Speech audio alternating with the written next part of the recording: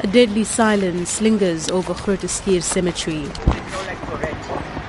The departed rest in peace, barring the ruffling of a 46-year-old man who has been forced to live among them. We are illegal on the ground, but what else can we do? Because everywhere we want to sleep, the security can wake you up. It doesn't wake up like a human being. You wake you up like you're a dog. Now, 3 days ago, the law enforcement came. They took all my clothes, ID documents. When I go back to them, they say, who gave you the right to be there? You understand? And I said, sorry, but it was raining, so I just need a shelter for the night. Ricardo, not his real name, has been homeless for over 2 decades. After years of moving from shelter to shelter and being harassed on the streets, he's recently settled at the Groote Schuur Cemetery.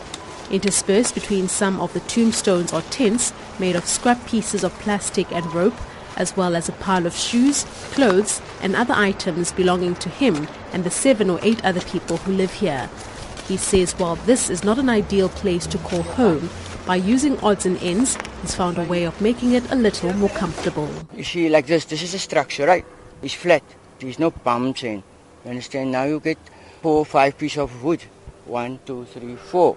Right, then you make another piece of wood that come like that. Automatically you got your roof and you got the stand already. So all you have to do after that is to get plastic, you understand, and to be comfortable for yourself. In the Western Cape alone, over 420,000 people are on the housing waiting list. In the 2014-2015 financial year, under 20,000 of those received housing opportunities, a less than 5% dent in the mammoth backlog. The City of Cape Town says the erection of makeshift structures in graveyards forms part of a broader phenomenon of destitute people turning to public spaces for shelter.